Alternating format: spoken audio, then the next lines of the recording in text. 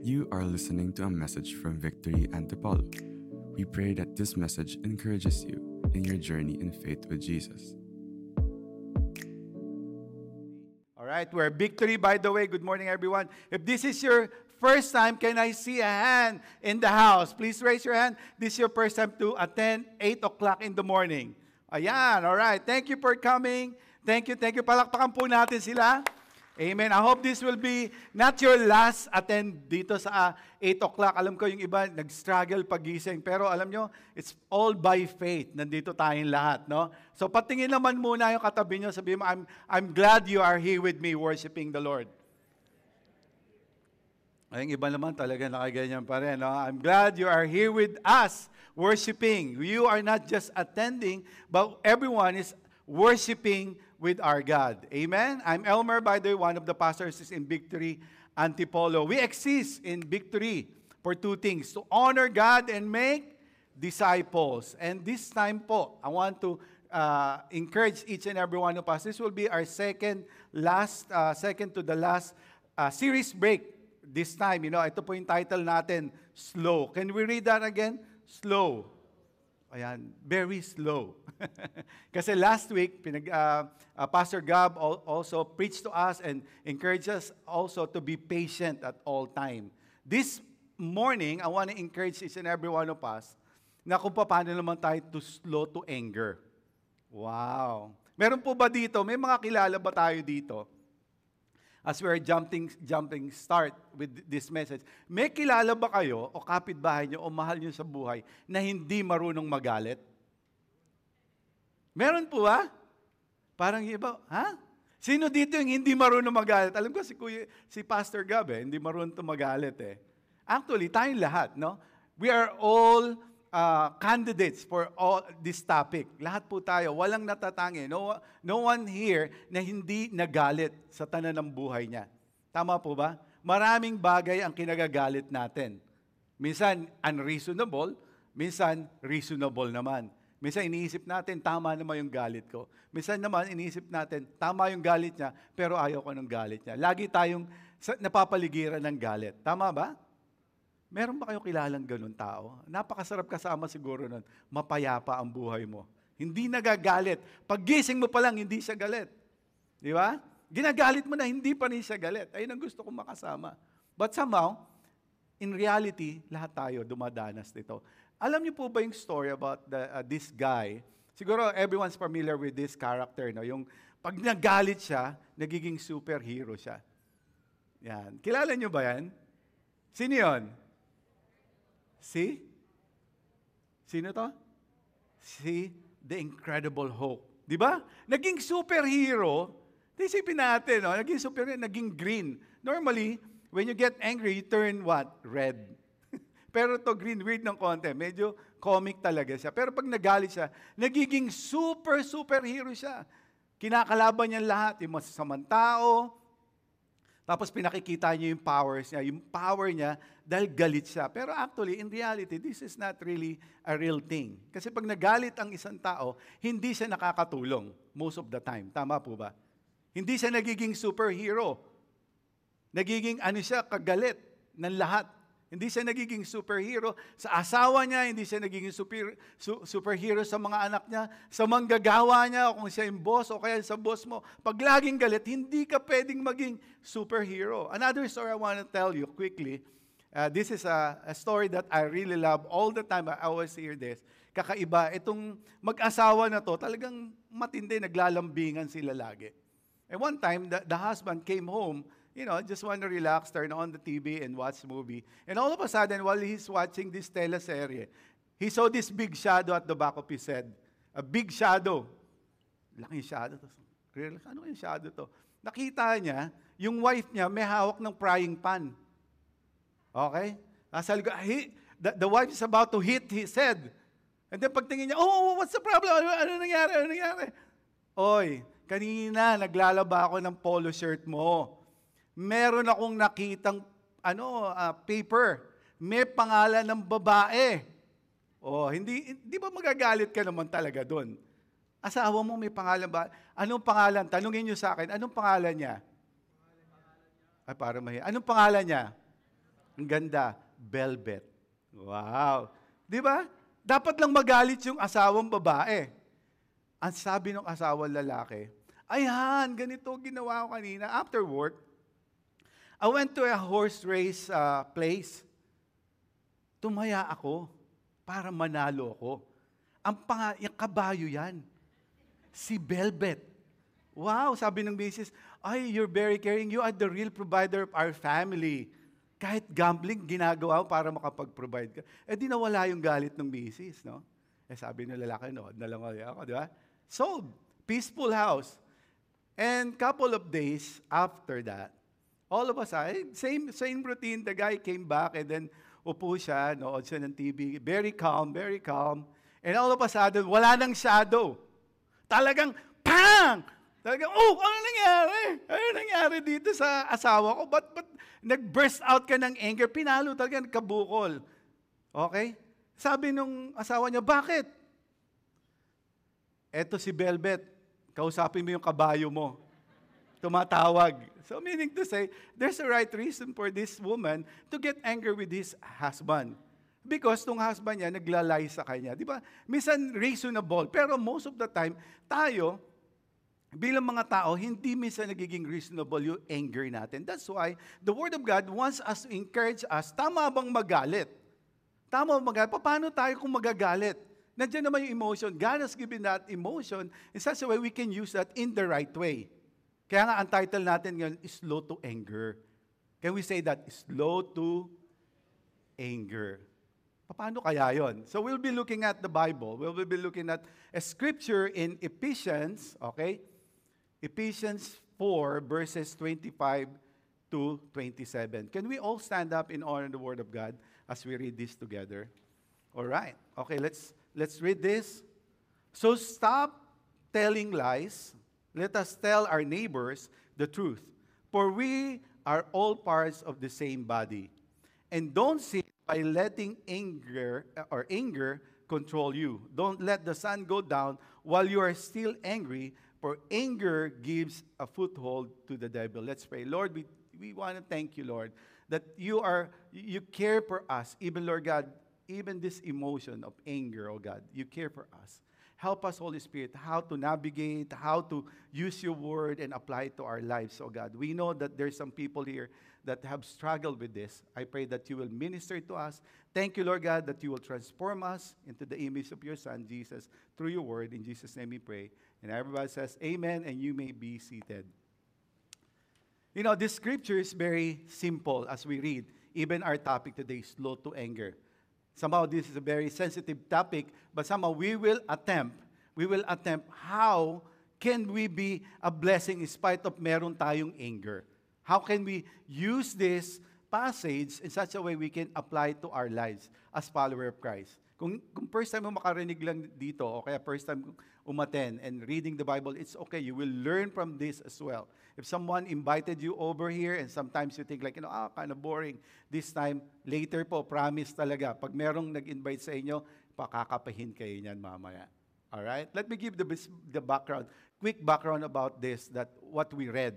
This is a church of Philippi. Sa Philippians po ito. And Paul was writing, Apostle Paul, the one who followed Christ after Jesus resurrected from the dead. He followed Christ, his heart's changed, transformed. He's an angry man as well. He's very angry. He's mad at the follower of Christ before. He's a very zealous follower of Judaism. And later on, his heart got converted to follow Christ. And later, napunta siya sa iba't ibang lugar, nag-church plant po siya. And then this one, yung Philippi or Church of Philippi, ito yung church na pinlant niya. Okay, I think this writing happened when he was in prison. He was persecuted because he's propagating the name of Jesus Christ. And later on, nalaman niya at narinig niya ano nangyayari doon sa church na ipinlant niya, the Church of Jesus Christ. So one of which is, nakita niya dito, nagkakaroon ng division, nagkakaroon ng hatred, because people are bringing this spirit of anger inside their house, inside the spiritual house of the Lord. So nagkaroon ng problem sa loob. Bakit? May anger issue siguro ang bawat isa. Why? Because there are Gentiles. When you say Gentiles, they don't have any pattern of how to live their lives before. They will just live their own lives on their own thinking. Someone hurts them, they will retaliate and revenge. Someone will scream at them, they will scream at them back. So therefore, si Paul na-alarm siya dito because he heard that why is it that the church of God supposed to be united pag nagkakaroon ng tension sa loob because of the spirit of anger. Kaya in-address niya kaagad dito. Ano ba yung anger? When I was looking at the Greek word, sabi dito, ang anger is wrath. Meaning it's an intense emotion. So meaning, nanggagaling pa to sa matinding galit, ang emotion na nagbi-build up. Yung isa naman doon, tantrum. Meaning tantrum, sino po dito may mga anak? Pataas lang po ng kamay. Alam niyo po yung tantrum, di ba nag-aalboruto? Sa Tagalog, tinignan ko nga po yan. Ano ba yung tantrum sa Tagalog? Nag-aalboruto. We have experienced that, di ba? Yung mga anak natin, minsan, pag hindi naibigay yung gusto nila, nag-aalboruto. They get wild. Hindi natin alam bakit ka galit na galit sa daddy mo, o sa mama, o sa mama, o sa papa, sa lolo. Nag-aalboruto, nagwawala. Ibig sabihin, nagwawala. You know what? That's the context of Paul was saying here. Nagwawala na yung ibang mga mananampalataya. They represent the name of the Lord, but they are nagwawala. Dahil nag-aalboruto sa loob ng iglesia. Ibig sabihin, they creating havoc, they creating anger and pains and hurts to one another dahil dun sa galit na to. Sa atin, bilang mga mananampalataya, we are not exempted to experience those things. I believe this post-pandemic, okay, nagkaroon tayo ng pandemic. Di ba? When we are all locked up inside the house, nagkaroon tayo ng acid test with our relationship to one another. Diyan nagkaroon ng tension. Bakit ako lagi nagagalit kay mama? Bakit ako lagi nagagalit sa mister ko? Kasi you're not used to live with them because they're all busy all the time. Now, magkakasama kayo, you cannot navigate each other's attitudes, behavior, and how you talk, how you communicate, how you express your feelings. That's why nagkakaroon ng tension, nagkakaroon ng anger. Di ba? I don't know if you experience this. Actually, pag nandun ka sa bahay mo, lumalabas yung totoong pagkatao mo. Amen? Tingnan niyo po yung katabi niyo, ang babait, tama po ba? Parang hindi nagagalit. Kasi nasa public setting tayo. But the real acid test of our attitude towards one another is inside the house. Walang malilihim doon. Pag nagalit ka, talaga nagagalit ka. Actually, I just want to tell you, I just want to be vulnerable with you guys. I have once in a while naman, nagagalit din po ako. Talagang pag nagalit ako, galit talaga ako. Pero later on, hindi na ako galit. Parang pag nagbe-burst. I don't know about you guys. Di ba? Ito yung sinasabi ni Paul dito. Yung ugali ng mga Gentiles na to, dinila nila doon sa church. Pagdala nila doon sa church, nagkikreate ng problema. So that needs to be dealt with. Sabi niya dito, sa scripture, kung makikita po natin dito, sabi doon sa ibang version, sa ESV, English Standard Version, sabi doon, be angry. Inaalaw pala doon, be angry. Pwede ka palang magalit. Pero, dapat you will not sin. Ibig sabihin, ang Panginoon, inaalaw niya na mag-alaw ka din ng emotion mo to be angry, but in the right way. But to tell you, we people, we have the sin nature already in us. Nobody taught us how to lie when you were a kid, right? Tama po ba? Did your mom and your grandparents like, oh, this is how you lie, and I hope someday you're going to be the best liar of the world. Liar in the world, di ba? Hindi eh. But something inside of us na parang ba't ba ako natuto magsinungaling? Because there's some sin nature in us already when we were born. Nobody taught us that. Now, pag pumasok yung emotion ng anger, it's hard for us to navigate. Paano ko ba ibibigay itong galit na to? Tama naman yung iniisip ko. Ganyan sinasabi ni Paul. There's struggle inside of them, but somehow, how are we going to navigate this? Tama po ba? Kasi they're Gentiles, they're used to their pattern of thinking, lifestyle, pare-pareho, ganun lang. Kung galit ang mundo, galitan na lang tayo. Kung kailangan ng revenge, revenge na rin tayo. But this time, Paul was talking to them like, we are different. If you read this scripture, the whole text, ang sabi dito, dress new, you have to wear new clothes. Ibig sabihin, yung mga damit na luma na pamumuhay mo, itapon mo na, magbago ka na. Eh, sabi rin niya sa Corinthians, diba? If anyone is in Christ, he's a new creation. The old has gone, the new has come. Sabi niya, baguhin na. Pero dinadala nila to doon sa iglesia. How about us? I want to ask each and every one of us, are you bringing some old lifestyle that's supposed to be dead already when you receive the Lord Jesus Christ? One of which is anger. Kaya nga po, di ba, naririnig natin may mga anger management. Why do you need to manage your anger if you can manage it? Di ba? There's some issue going on around the world. Even po pag nanood tayo ngayon, may mga anger management. But pati ba yung galit kailangan i-manage? Who can manage that? How can we manage that anger? Di ba? Maraming mga pagkakamali din sa word, nagkamali sa kanilang emotion about anger. One of which is, I remember Moses. If you remember, when God asked Moses, hey, when he was leading the Israelites to the desert, and then God said, walang tubig, walang anything, and you can, just speak to the rock, the big rock, di ba? Sabi, speak to the rock, and the water will come out from that big rock. Alam niyo ginawa ni Moses, because of his anger attitude, nagkaroon pa siya ng galit. Instead na magsalita siya doon sa rock na sinabi ni Lord, kumuha siya ng what we call this rod, at hinataw niya sa galit niya. Kasi nga nagalit siya doon sa mga Israelita, hindi sumusunod sa Panginoon. Sabi niya, no, I'm not gonna speak to that. Pero sabi ni Lord, you have to speak to the rock and the water will come out. And then, pinalo niya. So sabi ni Lord, because of that, you cannot enter into the promised land. There are some consequences, really. When we burst out with anger, when we can't control the anger that's inside of us, there's always consequences. Ang problem nito is sometimes the consequences of anger that burst out to someone minsan irreversible. Damage. It's so much damage. Makikita po natin yun sa mga buhay natin. Maybe some of you now are thinking about that. Ano ba yung mga damages na nagawa ko? Ba't ako naggalit pa, di ba? Sometimes you feel regret. You feel like regretted about what you said, how you do it, how did you do it, di ba? Nakasakit. Sana hindi ko ginawa. Kasi ang pagsisisi ay nasa huli. Pero ang galit na uuna yan. Tama po ba? So what we can learn from this? 3 things that happen when we get angry. Number 1 is that anger unmanaged can control you. Sabi dun sa scripture, I don't sin by letting anger control you. Don't sin by letting anger control you. Ito palang scripture na to, kinote ni Pablo, galing to sa Old Testament, sa Psalms 4:4. Nanggaling siya doon, meaning to say, he's living with it. Pinamumuhay niya itong scripture na to. Sabi niya doon sa mga Ephesians people, sabi niya, eto pinamumuhay ko, ipamuhay niyo ganito din. Sabi niya, don't sin by letting anger control you.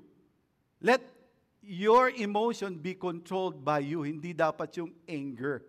Alam niyo, ang anger, marami pala itong mga epekto sa buhay natin. If you think about it, pag tayo daw ay super intense angry, at hindi natin ito na-control, physically, we're affected as well. Yung iba nga daw, nagkakaroon ng acid reflux. Di ba? Yung iba nagkakaroon ng anxiety, nagkakaroon ng insomnia because of super intense. And worse is, some people experience heart attack. And wait, there's more. Death. Yun yung mga consequences na uncontrolled anger. And I remember one time, when I was in States, I just want to be vulnerable to you guys. I just want to be honest with you that this needs to be addressed to each and every one of us. When I was in States, I remembered, bago kasalan po kami ni Mrs., somehow, I live as an independent person. I mean, I can make my own decisions in life. I can do whatever I want. Then when we get married, and she's also an independent person. So we lived together, we got married, we lived together. Wala pa kami mga anak noon. Then later on, habang nasa States po kami nagdadrive, nagkakaroon kami ng discussion. Medyo nagiging intense. Not knowing that triggers something inside of me. Because I'm an independent person thinker. I'm thinking independently. Iba talaga, ayaw kong pumayag. Hindi tama yon. You know what? Hindi ko naman pwede siyang saktan. Ayoko naman siyang saktan. So, saan ko binibigay yung galit na yun? Alam niyo, nagdadrive po ako, crazy, mad. driving. Sabi ko, I don't care what's gonna happen to me. I don't care kung anong mangyari sa amin. And then later on, the Lord convicted me. Elmer, you know what? Your anger is not bringing righteous. Hindi siya nagbibigay ng tamang testimony para sa akin. And I felt so bad. God has convicted me about my anger issue at that time. I was like, Lord, forgive me. And then the Lord addresses to James, book of James. Sabi doon, the righteousness of man doesn't produce the righteousness of God. Kita po natin, maski po tayo mga tao na mananampalataya, pwede tayong magkaroon ng isang pagkakataon na mag-burst out tayo sa galit. I remember, sabi ko, Lord, paano ba natin mapipigilan ito? Paano ba magiging slow to anger and not sin? I remember as well in Psalms 119, sabi ni David, sabi, paano ba magiging pure ang pamumuhay ko? Sabi niya, is by guarding my heart with your words. Dapat nakaguard yung kanyang puso sa salita niya. Remember, sino po dito ang nakasakay na ng eroplano? Lahat po tayo, no? O kaya, pababain natin ng konti, kotse. Okay, pababain pa natin, tricycle. Okay, alam niyo po, the best way to protect yourself and in a daily basis about anger being controlled by the Word of God is using, parang seat belt. I have this belt. Now, the purpose of that belt for you to put is to support you in surprises, accidents, incidents. Tama po ba? Did you know that when you're angry, sometimes you are surprised with certain things that pops out with your business, with your school, with your relationship. Nag-uusap lang kayo, masaya kayo, tapos maya, ano ba nangyari? Bigla na lang pop out, di ba? So the safest place for you to control your anger is by using the seatbelt of the Word of God. Meaning to say, every morning, I want to encourage you to fill up your heart. Parang seatbelt yan eh. So any moment in time, given, magpe-flare up yan, nagda-drive ka ng kotse mo, biglang may nag-cut sa'yo. Instead na magalit ka, hallelujah, di ba? Di ba? Misa parang, meron ako natandaan po, I remember this one pastor in Hawaii, hindi ko nila sasabihin yung pangalan. He is the one who's going to preach, no? Like us. And he was driving fast. And all of a sudden, there's this traffic light. And he stopped his car. And then there was a car behind him. Ang daming kalalakihan daw. Hinahang siya. Pop, pop, pop, pop. Pip, pip, pip, pip. Pip, pip, pip. Ano ba ito? Nagmamadali ako magpipreach. Ganito. Galit na galit siya dun sa mga tao. Kasi, naghahang. Ano ba yun? Busina. Nagbubusina. Pop, pop, pop. Ay, hindi na ako kapigil. Sabi niya, pag nag-green to, may gagawin ako. Pag nag-green to, pastor po to hindi ko nalang sasabihin ang pangalan niya. Pag green, lumabas yung kamay niya, alam niyo na ginawa. Nagbigay siya ng masamang sign doon sa likod. Sabi niya, hindi ako nakapagpigil. Binigay, alis na siya. Nagbigay na siya ng masamang sinyales sa kanila lahat. Pagdating niya doon sa lobby, there's some guys. Masaya. Hey, how are you doing? Ganyan. Naalala niya, ito yung mga tao. They're the one who's honking the car to push him out from that traffic. Kala niya, pinupush siya. And not stir up yung anger niya, nagbigay siya ng masamang signal sa kanila. Sabi sa kanya, good morning, Pastor. We saw you. And we saw your car. You know what? There's a bumper sticker in your car. It says there, if you love Jesus, honk. Kung mahal mo si Jesus, bumusina ka. Nakalimutan niya that bumper sticker was behind his car. He lost control of his anger. He was put into shame. But he humbled himself. He said, I repented of my sin. Because of that anger, nakikita po natin. I just want to be transparent with you guys. This one, if we don't manage it, they can manage us. If we can't control the anger, they will control us and lead us to sin. and bring us to sin. Di ba pagka nagalit tayo, minsan, instead na makontrol natin yung sasabihin natin, nagsasalita na tayo ng masama. And then later on, we regret it. Ba't ko ba nasabi kay Mr. To? Bakit nasabi to sa anak ko? Alright? Ano pa po ba yung mga bagay pag hindi tayo Number 2, ano pa ba yung mga bagay na hindi makikita natin pag tayo hindi nagtimpi sa ating galit? Number 2, anger that lingers can waste your time and grow into bitterness that leads to destruction. Ito yung sinabi ni Paul dito, don't let the sun go down while you are still angry. Ibig sabihin, don't let the sun go down. It's about time. Yung time, yung 24 hours every day. If you're angry, you're carrying it in your heart. Sabi dito, dapat ayusin mo na. Don't let it sit in your heart. Bakit kamo? Ganito po yun kasi. Bitterness, imagine me, bitterness, yan, di ba? Nagalit ako fault niya yun, hindi ako. Hindi ko na siya papansinin. Hindi ko na siya ililibre. Yeah. Nakita mo dumaan, yung bitterness naging anger. Laki na. Talaga di ba? Pag nakita mo siya masaya, ikaw hindi. Kasi anger na Di ba? Don't let the sun go down. Huwag mo lang pahabain, huwag mo lang palakihin. Right? And then later, what happened? Naging murderous ka na. Di ba? It builds up kasi why? Because you let it stay, you let it fed, o pinakain mo siya, inalagaan mo siya. Hanggang makita mo yung tao, think about it, this is a very challenging moment in our life. Sometimes, bakit nangyayari yung mga pangyayari sa labas na pag nagdadrive ka, humahantong sa patayan. Right?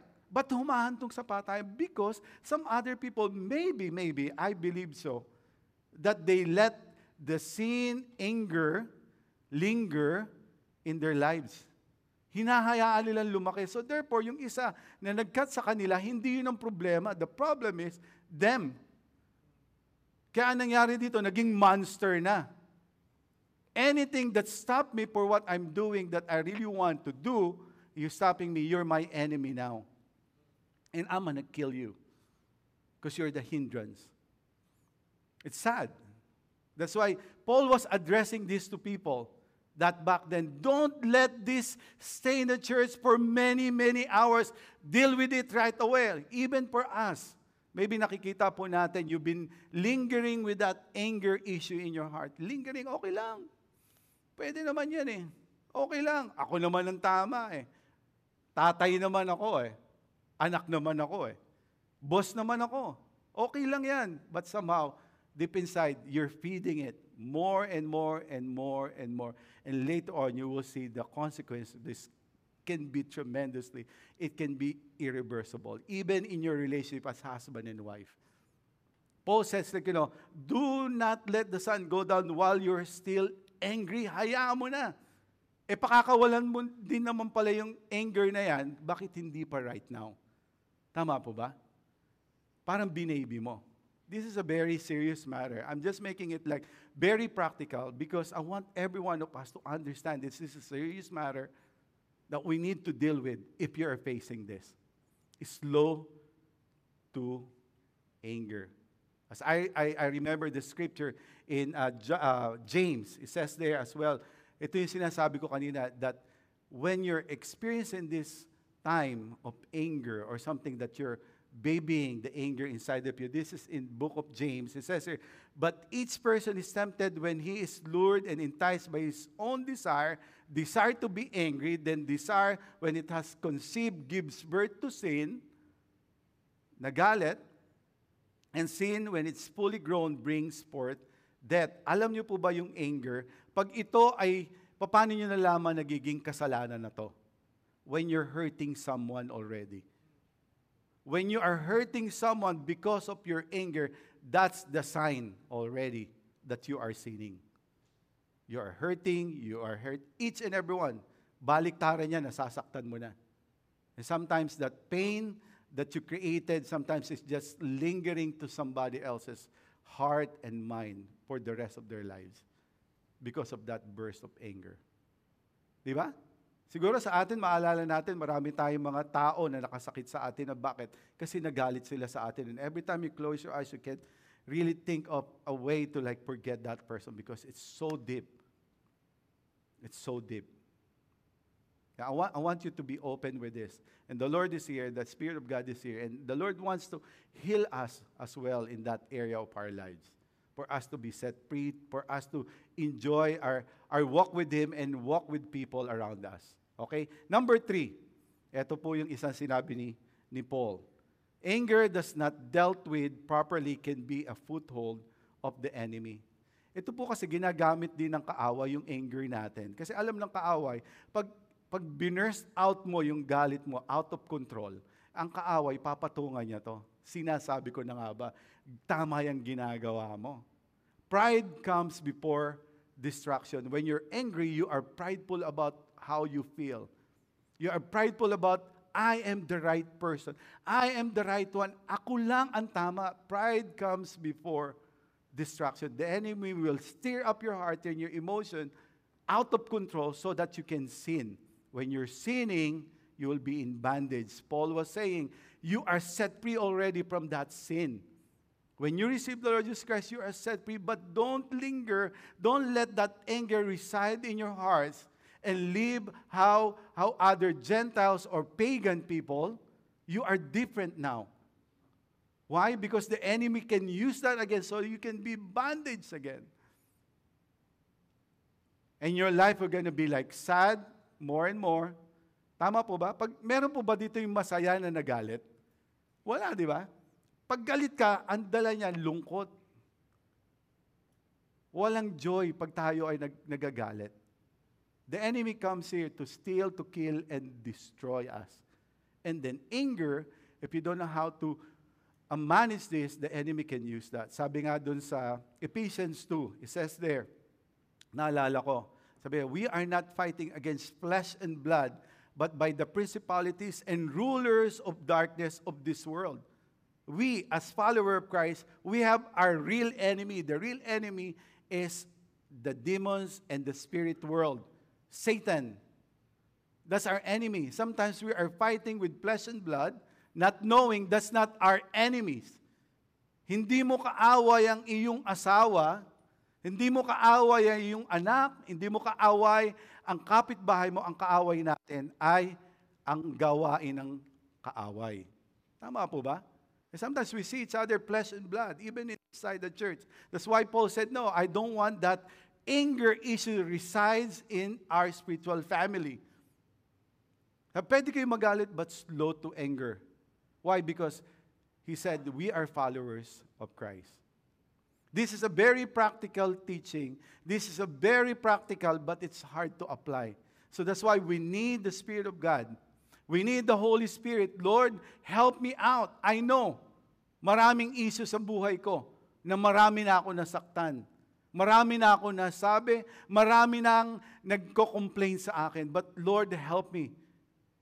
Because we are not fighting against flesh and blood. So therefore, we cannot fight over the enemy on our own strength. All we have to do is to ask God. That's why the Word of God is here to guide us and says, slow to anger. How do you deal with anger? By slow to anger. Basic, but is it hard to apply?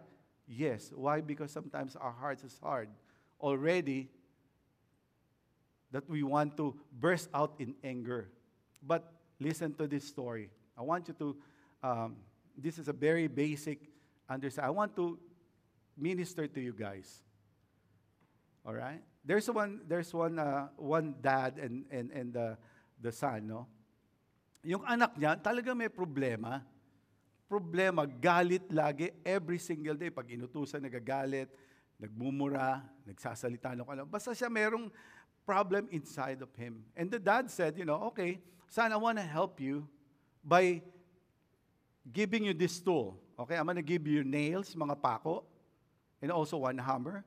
What I want you to do, every time you feel angry, about to burst in anger, I want you to get one nail, and then lagay mo dun sa fence.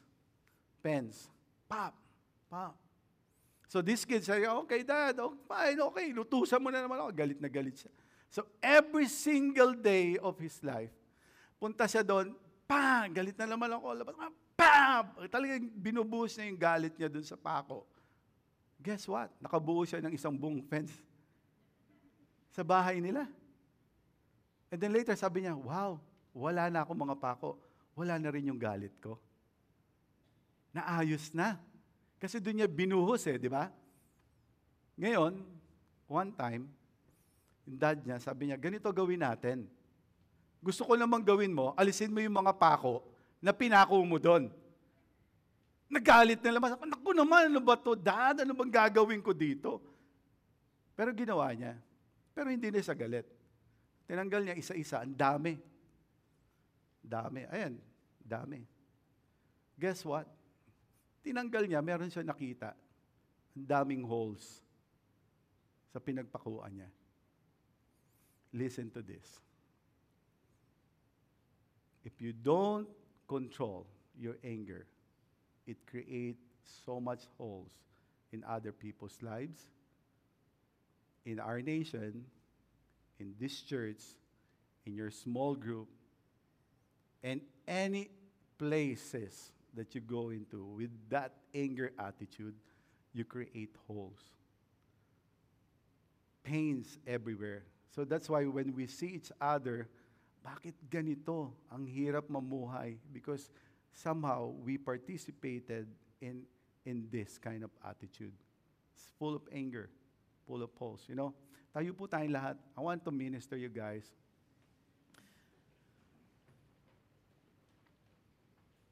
Now, there's this one scripture.